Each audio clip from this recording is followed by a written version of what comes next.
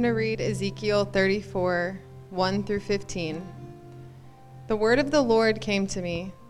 Son of man, prophesy against the shepherds of Israel.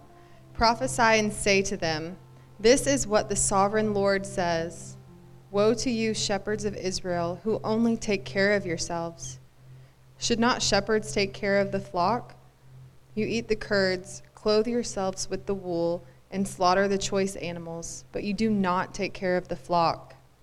You have not strengthened the weak, or healed the sick, or bound up the injured. You have not brought back the strays, or searched for the lost. You have ruled them harshly and brutally. So they were scattered because there was no shepherd. When they were scattered, they became food for all the wild animals. My sheep wandered all over the mountains and on every high hill. They were scattered over the whole earth, and no one searched or looked for them. Therefore, you shepherds, hear the word of the Lord. As surely as I live, declares the sovereign Lord, because my flocks lack a shepherd, and so has been plundered, and has become food for all the wild animals, and because my shepherds did not search for my flock, but cared for themselves rather than my flock. Therefore, you shepherds, hear the word of the Lord. This is what the sovereign Lord says. I am against the shepherds and will hold them accountable for my flock. I will remove them from tending the flock so that the shepherds can no longer feed themselves. I will rescue my flock from their mouths, and it will no longer be food for them. For this is what the sovereign Lord says. I myself will search for my sheep and look after them, as a shepherd looks after his scattered flock when he is with them. So will I look after my sheep. I will rescue them from all the places where they scattered on a day of clouds and darkness. I will bring them out of the nations and gather them from the countries, and I will bring them into their own land. I will pasture them on the mountains of Israel, in the ravines, and in all the settlements of the land. I will tend them in a good pasture, and the mountain heights of Israel will be their grazing land. There they will lie down in good grazing land, and there they will feed in a rich pasture on the mountains of Israel. I myself will tend my sheep and have them lie down, declares the sovereign Lord.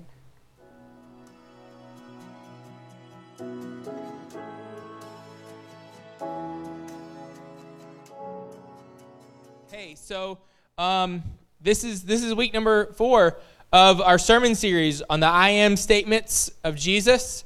Tonight we're talking about Jesus' statement, I am the good shepherd. Now, I'm really excited about this. It's going to be a lot of fun. But I need to kind of give you a warning. Okay, this is my warning. I'm going to share some political opinions with you tonight. Yeah, I know, I don't usually do that. But I am. Because I think one, because they are moral issues and they are gospel issues, and I think they're going to illustrate the gospel for us tonight. Now, are you ready for my controversial political statement? You ready? Slavery is immoral. No, I'm serious. Slavery is immoral. It is immoral. It is an affront to the image of God in a human being for another human being to suppose to own or control another person. It's wrong. And in the Old Testament, the Israelites were forbidden from enslaving their fellow Israelites because God, in fact, rescued them out of slavery.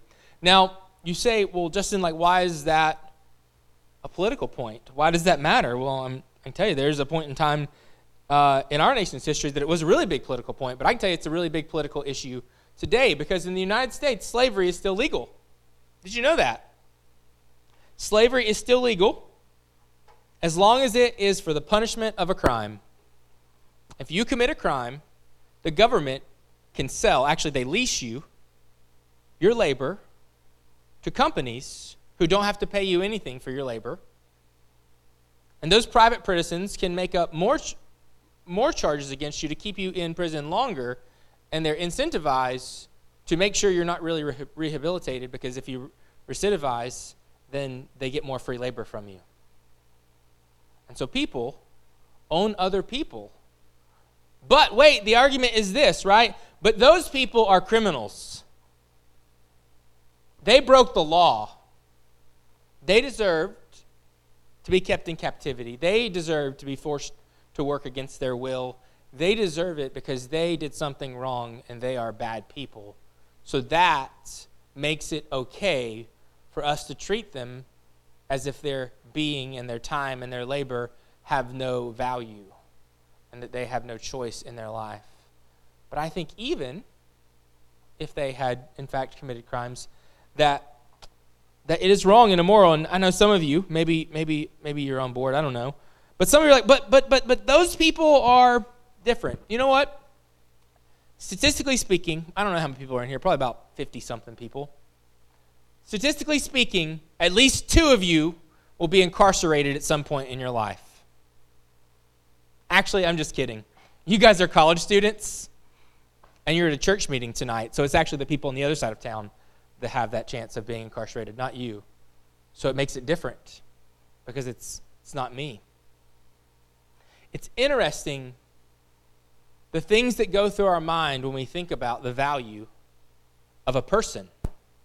The way that we estimate if someone deserves something or doesn't deserve something, if something is fair or unfair or right or wrong. Now, I can tell you this, that I really do believe that slavery, all slavery, is sinful and immoral, and leaders and governing authorities should do everything in their power to prohibit it, because it is an affront to God, because it's an affront to the image of God that he has put in people. But I think what we're going to see tonight is this very controversial idea. And this is my first point. You can put on the screen. Jesus is teaching us that good shepherds don't just care about good sheep. You see, sometimes we have this idea that good people deserve good things and bad people deserve bad things. And bad people get what they deserve. And it's okay to treat people differently if they're bad people. But Jesus is telling us tonight in this passage we're going to look at in John chapter 10. We're going to go in a minute. So we're going to be in Luke 11, then we're going to John 10, probably make a stop in 1 Peter. We're going to be a couple different places, so you just hold on, okay? But Jesus is telling us that the good shepherd doesn't just care about good sheep. You see, we read from Ezekiel just a little bit ago. And maybe some of you are like, man, where is this going? Because God is angry at the government officials who are in charge of leading his people. That's right. God has opinions about government officials who don't take good care of people. And God is angry at Israel's shepherds. He calls them shepherds because what they've done is they've made themselves rich at the expense of those they were supposed to be taking care of. And that they only cared about themselves and not the people they were meant to serve. How many of you have ever had that sentiment? And so God is angry at Israel's shepherds because they have not done what they were supposed to do. Now, we're going to read really quickly from Luke chapter 11. I'm going to read Luke chapter 11, verses 42 and 46. And it's because I want to give you some context. I want to tell you what Jesus really thinks about the religious leaders that he's focusing on. We read last week in John chapter 10 how that Jesus is talking specifically to the Pharisees in this portion of John, and that it's in response to them kicking out a man for being healed. All this man did was he was healed by Jesus, and they kicked him out of the synagogue. They excommunicated him. And so Jesus is talking about these Pharisees, these wicked shepherds, these wicked leaders. And in Luke chapter 11, verses 42 and 46, this is what Jesus himself has to say about the Pharisees. He says, "Woe to you, Pharisees, because you give God a tenth of your mint and rue and all other kinds of garden herbs, but you neglect justice and the love of God. You should have practiced the latter without leaving the former undone. Woe to you, Pharisees, because you love the most important seats in the synagogue and respectful greetings in the marketplace. Woe to you, because you are like unmarked graves, which people walk over without knowing it. One of the experts of the law answered him, "Teacher, when you say these things, you insult us also." And Jesus replied, "And you experts in the law, woe to you, because you load people down with burdens that they can hardly carry, and you yourselves will not lift a finger to help them." You see, the problem with the Pharisees is the Pharisees had added all of their extra rules and all of their extra ideas and interpretations of Moses' law, and they had made it so complicated and so difficult that it was really easy for them to point out how terrible other people were, because no one could keep all of those rules. And they had done this in a way to make themselves look good, to make others look bad, and it was their exaltation at the expense of those they were meant to serve. You know, here I go being political again. Did you know that all of you broke the law today? How many of you drove in a car today? You broke the law at some point. I bet you crossed the line somewhere, right? Your blinker, did you put that on 100 feet before you turned? Or is it 200 feet? It depends on which state you're in on how far you have to do it. Did you know that since the Constitution was written, there have been 30,000 laws passed? Those are just the federal laws. And those don't include all of the government agencies that make up their own policies or forms that if you make those things wrong or do that wrong, you get in trouble for that. That doesn't include all of the state laws or city ordinances. That does not include the IRS code. How many of you ever worked before? Anywhere, right? You probably broke an IRS rule somewhere and you don't even know about it yet. You did. You see, here's the thing. And this is just to give you a picture, right? It's impossible to live in the U.S. and not break laws. It is literally impossible. It's just a matter of discretion over who gets in trouble for it. Listen, I bet all of you have driven over the speed limit if you drive. I bet most of you have driven more than 10 miles an hour over the speed limit. That's reckless driving. But you know what? You didn't get caught. So you think you're better than people who got caught. Again, I'm not encouraging you to go and break the laws. I'm not saying that we should all be lawless. I'm not inciting a rebellion. But what I'm saying is, yeah, you break the laws, but for most of you, there's not a consequence for it. Maybe for some of you, there are. Maybe for some people, you do 5 over, and that could land you in jail. You see, the problem is the Pharisees have made it so difficult for people to live their lives, for people who really want to worship God. They made it so easy to kick people out of the temple. I mean, they kicked out this guy that we read about in John chapter 9 just because Jesus healed him. That was the only thing he did wrong, is Jesus healed him, and he refused to deny Jesus and called Jesus a sinner, so they kicked him out of the synagogue. These people who are supposed to be shepherds have put all this weight on the people they're supposed to serve, and they're pushing people down, trying to exalt themselves. And this is the environment they're in. Listen, I'm sure you could probably draw some parallels. I bet there may be 1 or 2 people in the United States who use their power to make themselves wealthy at the expense of others. There are probably some politicians somewhere who probably own stock in some private prison somewhere, and I'm sure that doesn't affect how they vote at all. And I'm sure there may be people in your life somewhere that were supposed to be leaders, supposed to help you, supposed to lift you up, and instead what they did is they pushed you down because it made them look better. This is what Jesus is pushing back against with the Pharisees. This is the context that we see Jesus making this statement about being the good shepherd. He's calling out these hypocrites, these false shepherds, in a similar way that God calls out the false shepherds of Israel through Ezekiel's prophecy. And Jesus is now telling us that he is in fact fulfilling Ezekiel's prophecy here in John chapter 10. So in John chapter 10, I'm going to start reading in verse 10. We're going to read John 10, 10 through 18. "The thief comes only to steal and kill and destroy. But I have come that you may have life and have it to the full. I am the good shepherd. The good shepherd lays down his life for the sheep. The hired hand is not the shepherd and does not own the sheep. So when he sees the wolf coming, he abandons the sheep and runs away. Then the wolf attacks the flock and scatters it.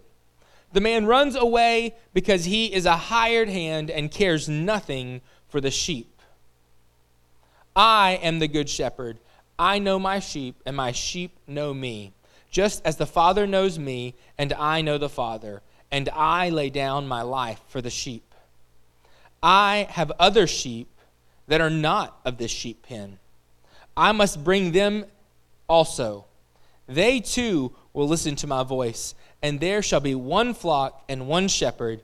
The reason my Father loves me is that I lay down my life only to take it up again. No one takes it from me, but I lay it down of my own accord. I have the authority to lay it down and the authority to take it up again. This command I received from my Father. There is a general sentiment in the world today. This idea that people want to hustle and grind and do whatever they can to make a life for themselves.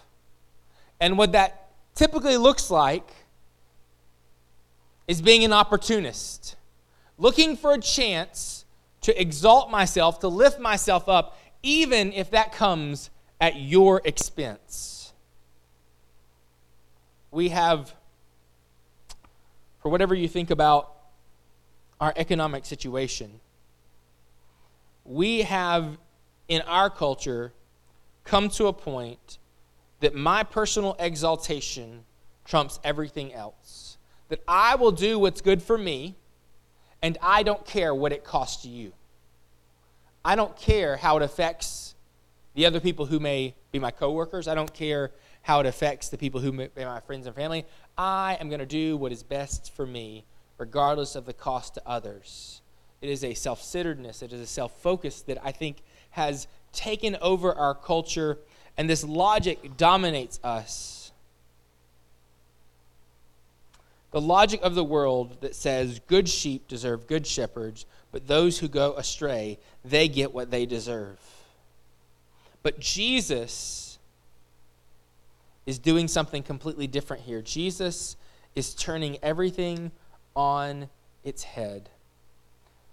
Jesus tells us, he says in verse 14, I am the good shepherd, and I know my sheep.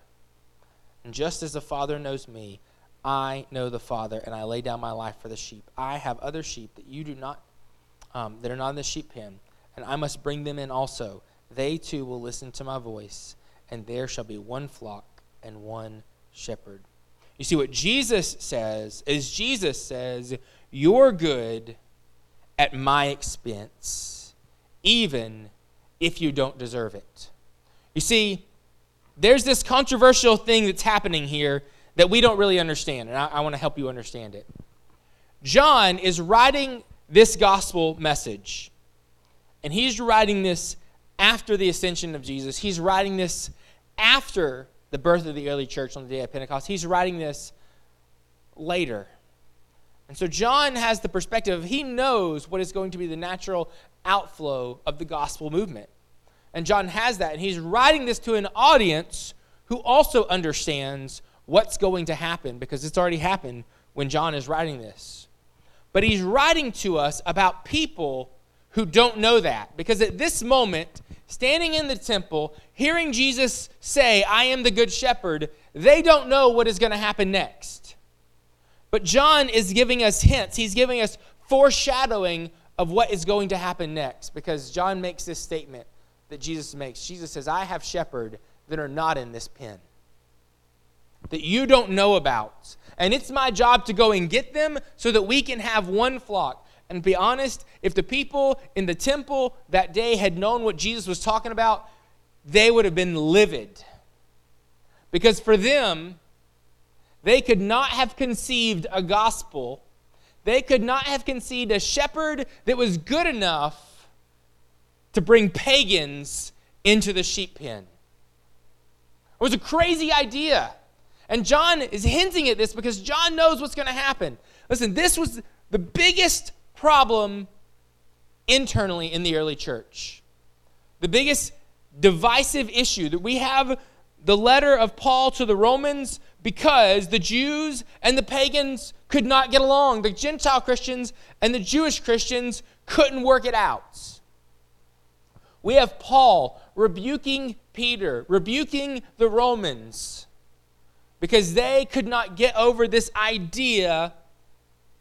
They did not like the idea that God is bringing unclean people into the flock because they don't deserve to be here. Jesus' statement was more profound than any of his original hearers could have understood. They could not comprehend. They liked the idea that Jesus is going to be our good shepherd. I don't know how they would have responded if they had understood who those other sheep were. We know that because we know that even the early church struggled. It was not a small thing when Peter himself goes to Cornelius' house and preaches the gospel to Gentiles, and they're filled with the Holy Spirit and baptized in water. And Peter, they call a special meeting in Jerusalem, and Peter has to go to Jerusalem and be like, but you don't understand. God showed me this vision. And Peter actually has to make a defense why it's okay to include those who are not inside the pen and to bring them inside the pen. And so Jesus is telling us up front that the good shepherd is not just here for good sheep. He's not just here for people who are already in the pen. He's not just here for people who we think belong. You see, because we go back to Ezekiel and the critique that God is making of those evil shepherds is that when people went astray, nobody went after them. They said, listen, it's comfortable here. We got plenty to eat. We got nice clothes. Why in the world we go out there and get dirty to find those sheep who were stupid and wandered away? And God is so angry and he's so livid that he's going to tell these evil shepherds how he's going to pour out his wrath on them. And he's going to replace them by coming and being the shepherd himself. Jesus is saying, I am the good shepherd, and I have come to find all of those who have been scattered, all of those who are helpless and afraid, all of those who've been burdened down by leaders who didn't care about them, all of those who've been oppressed and frustrated and picked on because the people I trusted to take care of them failed. And Jesus says, I am not like them. I am different. I am the good shepherd. And then Jesus does something crazy. Jesus gives us an economy lesson. You see, what makes slavery so bad is that it says to a person, your time, your effort, your energy is worth nothing. Right? In the American prison system, it's actually technically not true slavery. They pay them like 10 cents an hour to work. So let me ask you a question. What's an hour of your life worth? What would you expect someone to pay you for just an hour of your life? Are you worth minimum wage? Some of you are smiling and nodding and go, apparently. Maybe some of you are more valuable. Maybe you're worth $10. Right? Is that what I could pay for an hour of your life? What would I have to pay to get an hour of your life? Maybe $15? $25? I do have some work that needs to be done. $35? No takers? Okay. Anyways, I need somebody who can run a chainsaw or something. Do some manual labor. I'm not really hiring anyone. But you understand the concepts that we pay people for their time. Right? And this is how we do it in our society. If you have a particular skill that is marketable, then your time is worth more, right?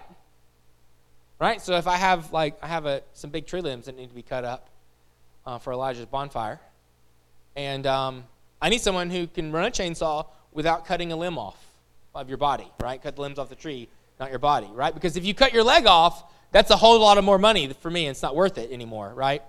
I don't want you to get hurt, right? But people who have special skills, we pay them more because their time is worth more, right? And as we get older, the idea is that we would build more value in ourselves, and we would work ourselves into jobs that would value our time and our effort and our energy and our talents and who we are, and they would pay us more.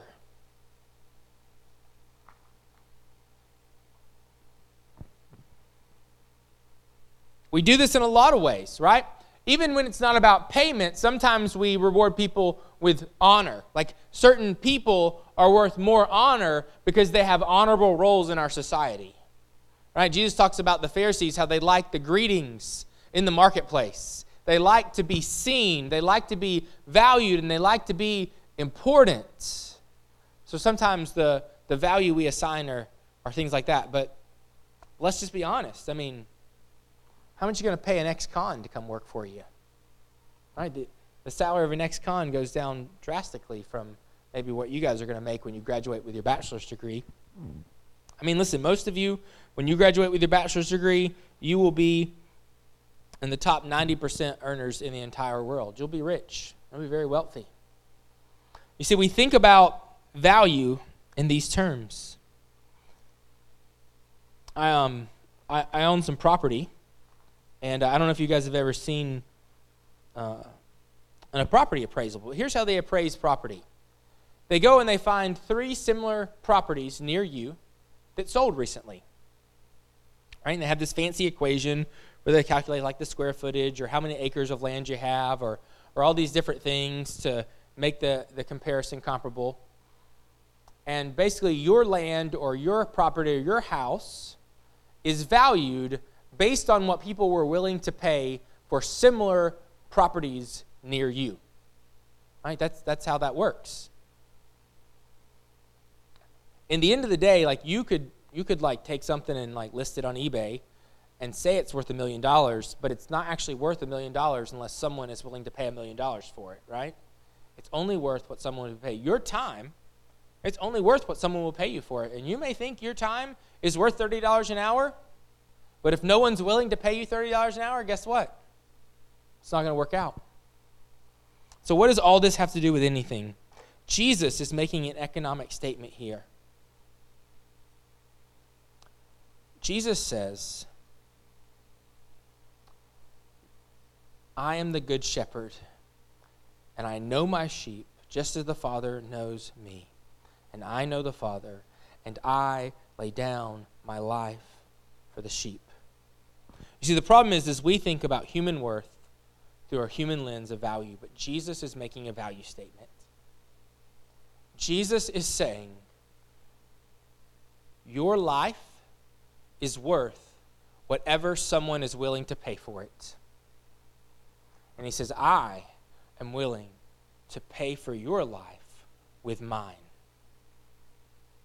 Jesus is saying, regardless of who you are, or where you came from, or what you're like, or what other people think make you valuable, regardless of how much people are willing to pay you for your time or effort and energy, regardless of your educational status, regardless of who you are or who you've been, I have decided that your value is worth my life.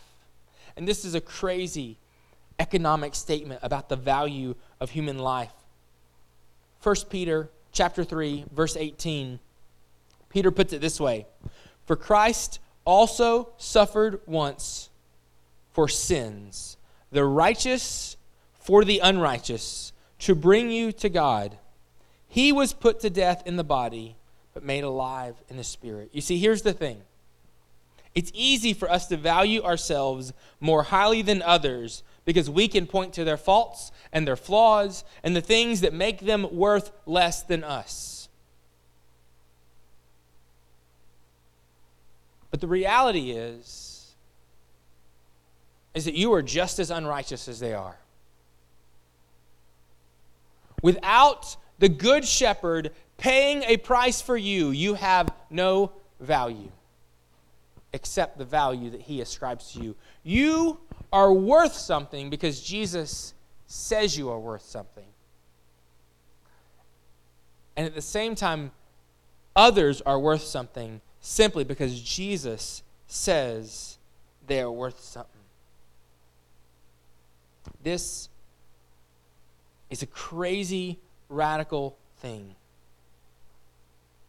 That you are valued based on what Jesus paid for you. And that other people, they are valued based on what Jesus paid for them. You see, we sit here and go, Justin, that seems like a really, really simple concept. Of course we believe that people are worth what Jesus paid for them.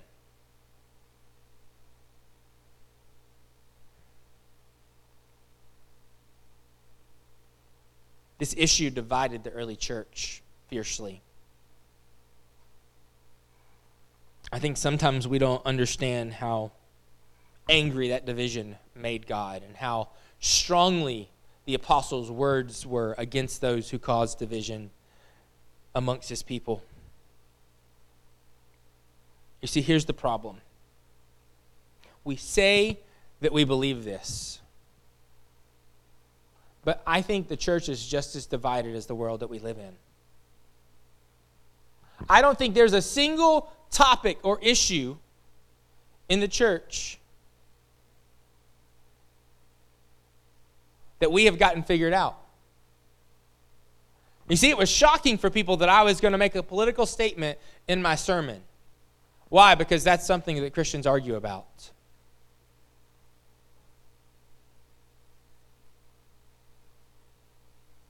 We live in a world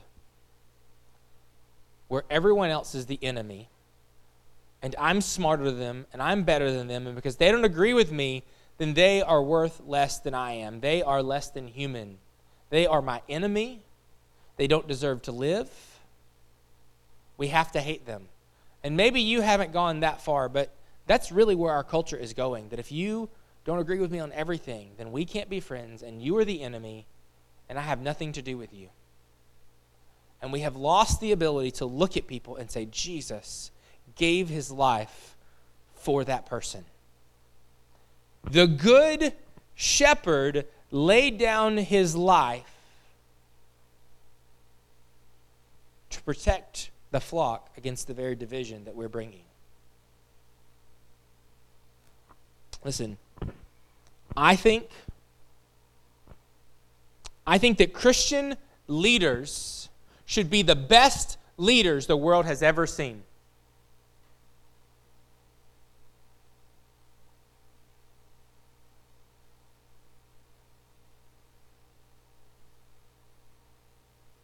But the church is still divided by race.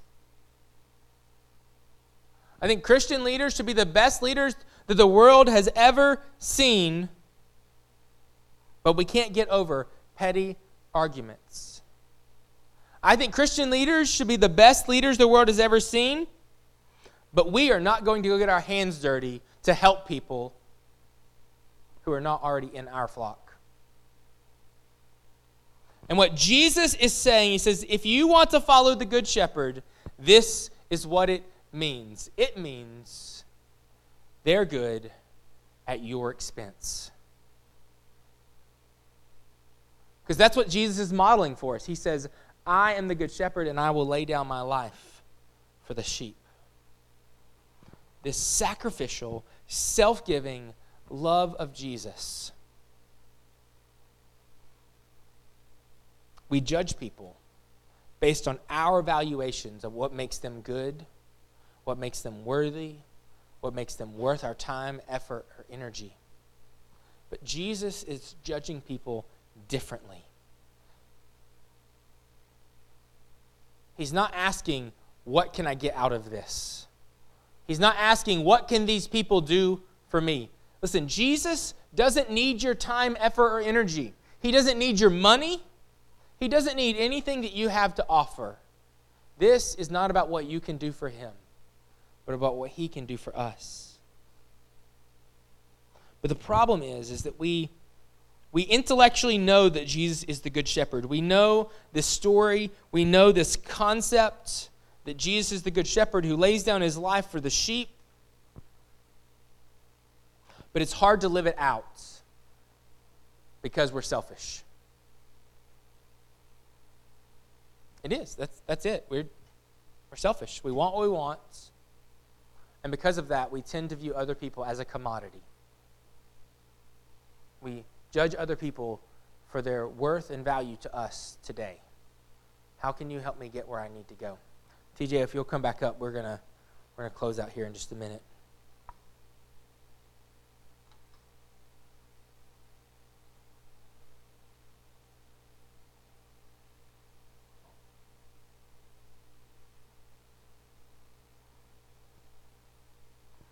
I think for some of you here tonight, the struggle for you is this. Can you be good enough to be worthy of what Jesus paid for you? Can you somehow make it a good bargain for Jesus that he gave his life for you? Is there something that you have to do now? And I think for so many people, we're hesitant to walk in relationship with Jesus because we think for some way we will be a disappointment because we will not live up to what he paid for us. And again, that is a misunderstanding of what Jesus is saying. Jesus is saying, I am the good shepherd. He says that the Father loves me because of who I am, and who I am is a shepherd who lays down his life for the sheep. Not because someone took it from him, because he gladly laid it down. Here's the thing. Jesus didn't have to die to prove his strength. He died to demonstrate his love. He raised himself from the dead to prove his strength. Some of us have chosen to believe that other things about us, the way the world defines worth or value, have defined who we are. And that the strength of Jesus is not enough to overcome the things. You see, here's the thing, that sin is like slavery. It's the same concept, right? There's no way you can live a life free of sin. You are going to sin just as sure as you're probably going to commit a traffic infraction if you drive on the road. But everyone who sins becomes a slave to sin. And slaves have no value. The enemy of your soul does not value your soul. That's why he makes you a slave to sin. But you deserve to be a slave to sin because you are, in fact, a sinful person. But Jesus decided that he was going to come and set you free from your slavery. He was going to emancipate you. And this is a theme we see all throughout Scripture, that Jesus is the one who redeems us. He's the one who buys us back. He's the one who sets us free from the things that hold us captive. And I think sometimes we think that our sin is so bad that somehow Jesus can't buy us back, that he can't pay a high enough price, that there isn't enough power, that he's too weak to set us free from the things that have kept us in bondage. And what Jesus is saying here, he says, I am the good shepherd, and not only do I love you enough to protect you from the things that would attack your soul, I am powerful enough to protect you from everything that would attack your soul. And that there is no way that you have gone too far away from the sheep pen that I won't come to you and find you and rescue you and bring you back home again. And Jesus is making this incredible value statement about what he thinks about you. When was the last time you sat and just thought about how highly Jesus values you? So here's what I want to do tonight. I want to just give an invitation. We're going to have a time of prayer. I don't know what you want to pray about. Maybe the Holy Spirit is speaking something to your heart. Maybe there's something about your own value. Maybe there's something about sin in your life. Maybe there's something about just trusting Jesus as the Good Shepherd. I don't have a specific response. I just want to tell you this, that if the Holy Spirit is speaking to you, you should respond, or how to respond. You can come up front and pray. You can pray where you're at. You can ask your small group leader to pray for you. You can ask a staff member to pray for you. You can just stay where you're at and just quietly listen to God speak to you. I'm not caught up in how we're going to respond tonight. I just want us to make some time and space where we respond to what the Lord wants to do in our life. So if you guys will stand with me, I'm going to pray a very brief prayer over us. And then we're going to have just a brief time here tonight where we're going to respond. Jesus loves you more than you can understand or imagine. And Jesus loves the people around you, even the ones that you don't, more than you can understand or imagine. And if we could live as if those two things are true, it would change everything about us. So, Lord, let it be so in us tonight. Jesus, you are the good shepherd who lays down his life for the sheep. Jesus, help our hearts to trust you tonight. Help us to rightly exalt you to the place you belong, to be the shepherd of our life. That we would totally trust and totally depend on you for our protection. We would totally trust and totally depend on you for our value. Lord, tonight, would you make those things a reality? Transform anything and everything in our life that does not conform to your truth. In Jesus' name, amen. You can respond. Thanks for listening to the Troy Chi Alpha podcast. For more information about the ministry of Troy Chi Alpha, you can look us up online at troychialpha.com. You can email us at troychialpha@gmail.com or find us on social media at Troy Chi Alpha.